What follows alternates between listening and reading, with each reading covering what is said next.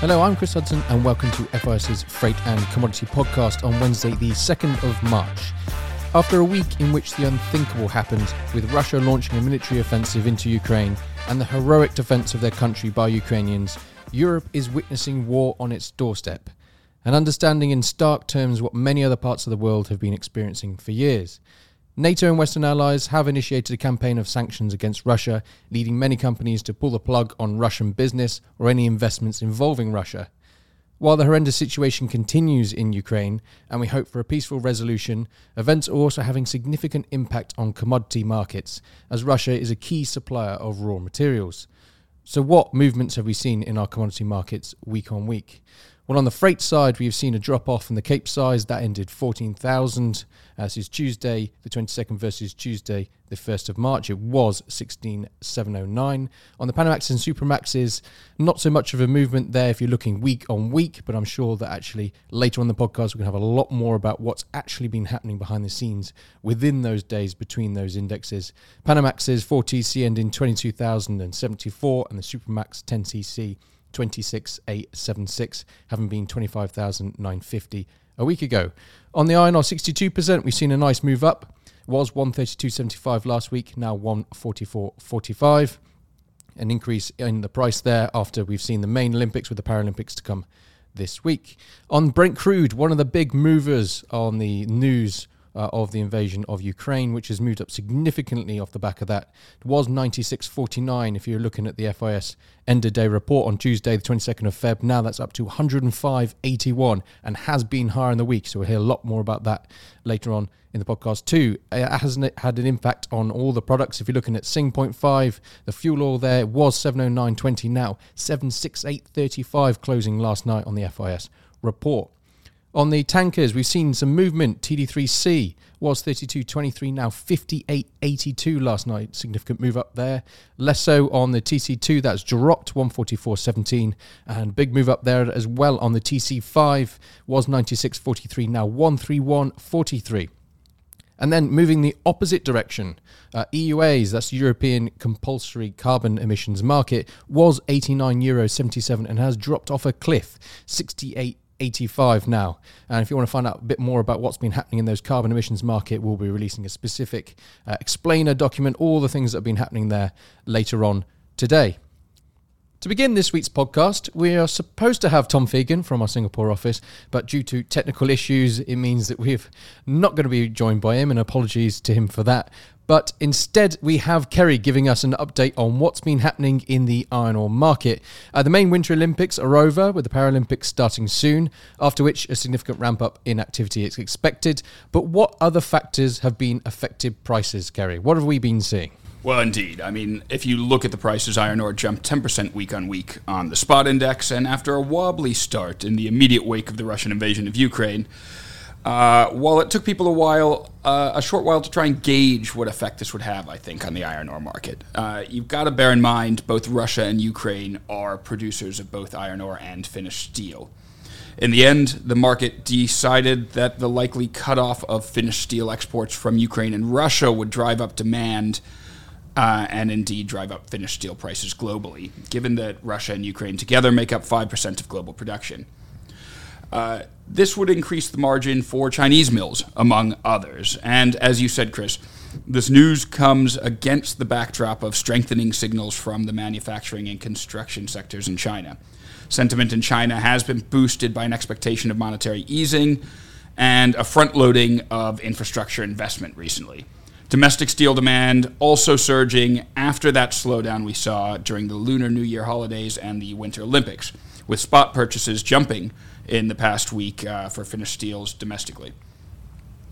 In the short term, at least, this is quite encouraging for the iron ore price. Indeed, front-month iron ore futures on SGX climbed from a low of 136 last Friday after they just had that wobble as the Russians invaded, up to 150 this morning. One note of caution, of course, is that much like on other commodities, we cannot yet know what the medium-term effects of all the new global sanctions on Russia will be. Certainly, they don't bode especially well for Western growth and demand in coming months.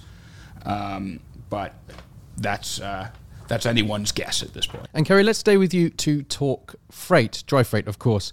With the Black Sea witnessing missile strikes on commercial vessels, we have seen some dramatic moves in freight, especially in the futures market. So what's been going on in dry freight and behind the scenes? Oh, yes. Well, the awful events unfolding in Ukraine have moved the freight markets quite substantially, just as they have for virtually every other market we cover. Cape Physical, which had been gaining momentum early in the week last week with the Pacific market seeing robust demand and that key C5 iron ore route West Aussie to China, moving from the sort of $9.30, $9.40 range per ton for mid-March laycans at the beginning of the week up to $10.30, $10.40 a ton by Thursday, before slipping below $10 on Friday as charters backed off as owners got nervous. The Atlantic basin for the Capes was seeing much less fresh inquiry in general, and of course with nothing coming out of the Black Sea after Wednesday that was subject to a lot more downward pressure. Overall, the physical spot index fell 16% week on week for the big ships. On Panamax Physical, although the fundamentals look healthy, freight rates came off in the Atlantic at the end of last week. Again, that was just general market nervousness marking the start of the war. This saw both front haul and TA routes on the Panamax drop about $500 on the daily rates at the end of last week. The Pacific, however, has been a bastion of strength on the physical Panamax trades. Very, very healthy demand out of both Australia and Indonesia for tonnage. According to IHS Market Commodities at Sea Service, last week Indonesian coal shipments increased another 18% week on week to a seasonal high of 9.2 million tons. Australian coal shipments also rebounded quite strongly up to 8 million tons. That's up 28% week on week. However, I would say the vast majority of the moves in this market last week occurred on the paper, as you might expect with geopolitical events unfolding so fast. The dry FFAs reacted very strongly negatively to the Russian invasion of Ukraine, particularly on Capesize, with rates on the April Cape 5TC plummeting 17% in the first 2 days after the invasion. That was from 26,250 to 21,750 on those April contracts.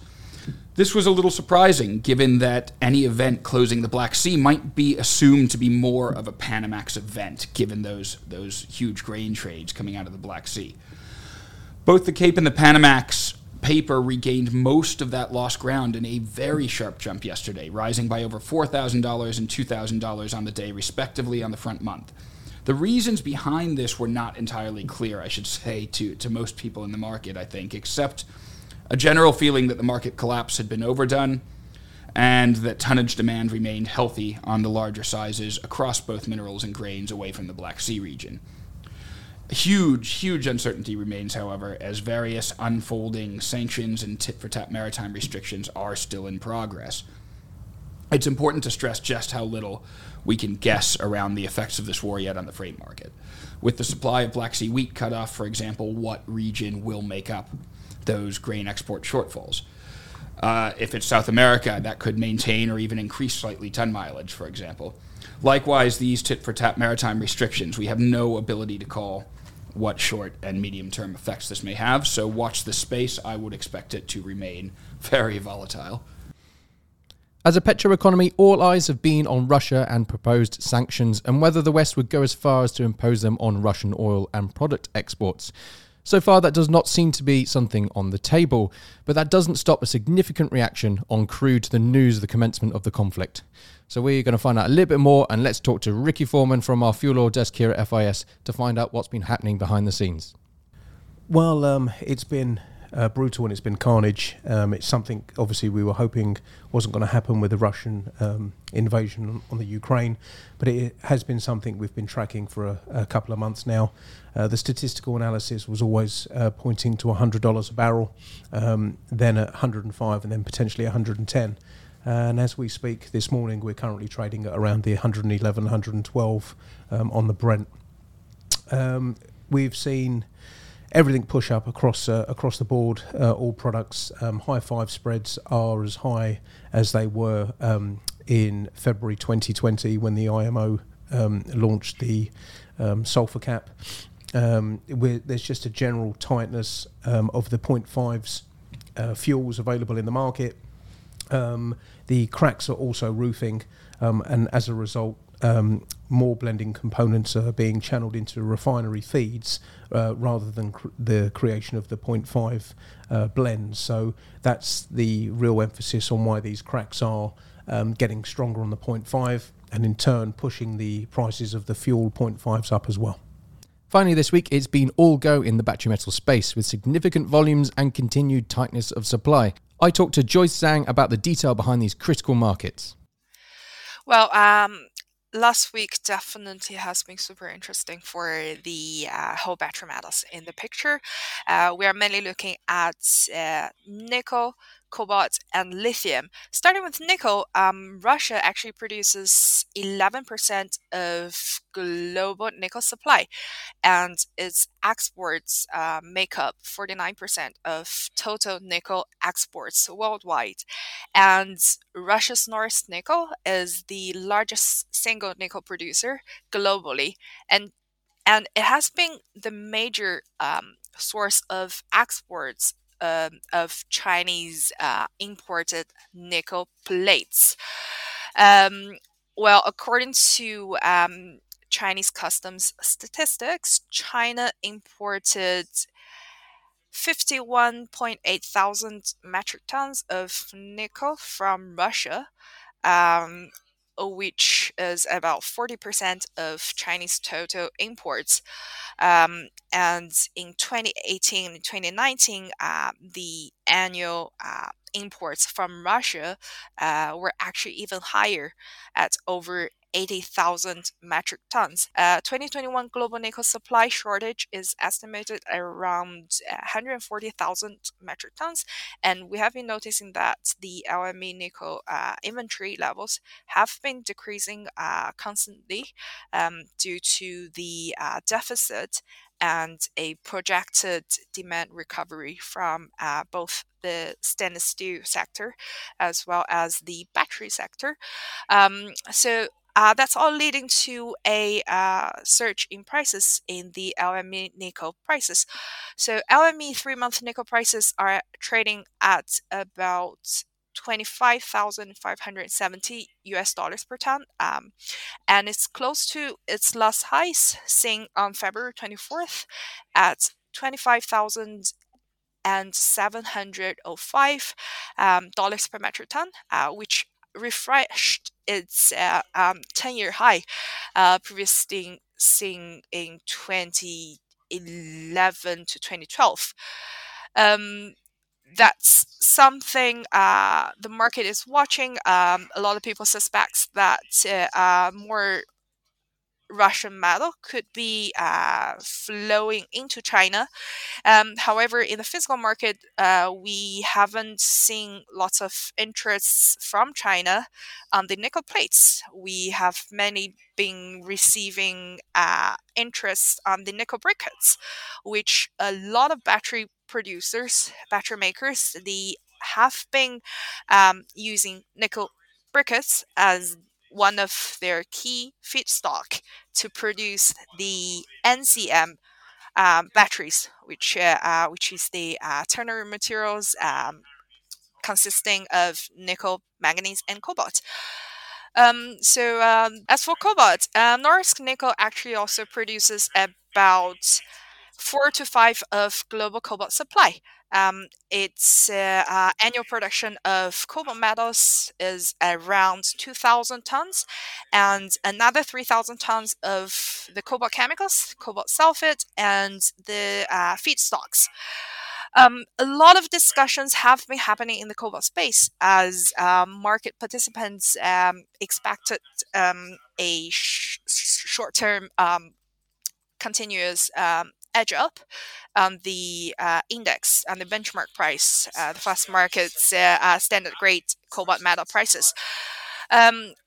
We have seen in the Western markets that some of the traders are clearing the Russian metals due to geopolitical issues, and that could be interesting because the metals could flow again into China.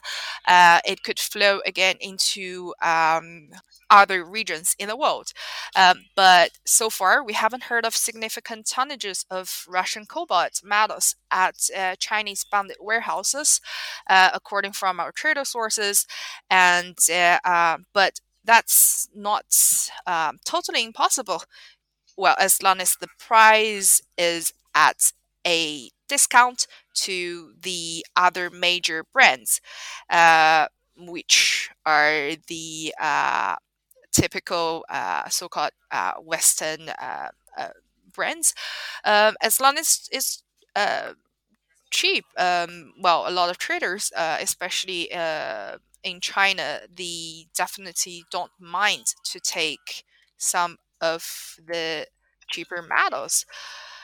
So Fastmarkets benchmark standard grade cobalt prices have been steadily climbing.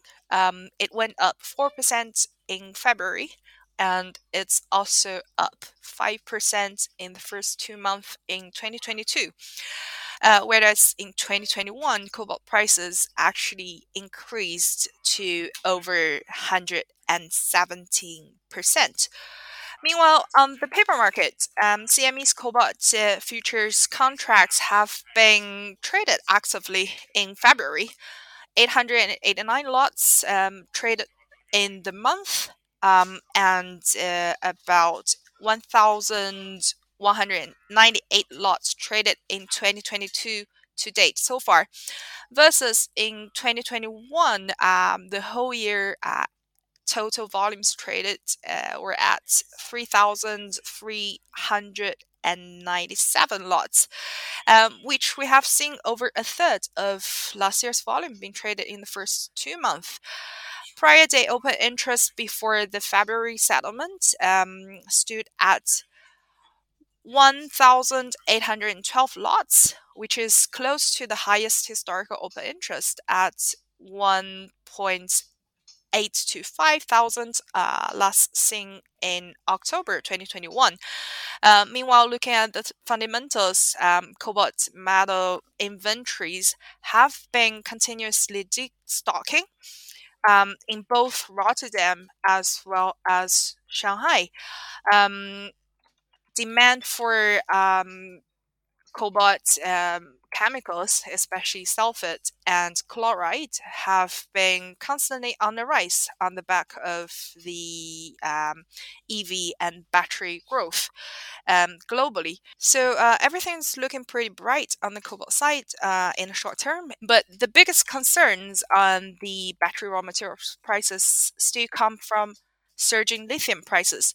Fastmarkets battery grade lithium hydroxide prices went up 44% in February, and it's also up 73% year to date. Its battery grade lithium carbonate prices also went up 47% in Feb and 68% year to date. That's it for this week in the freight and commodity markets. If you want to stay up to date with everything going on, then do sign up to our app, FIS Live, or follow us on Twitter and LinkedIn. Join us again next week for more analysis and insight, and have a great end to your week.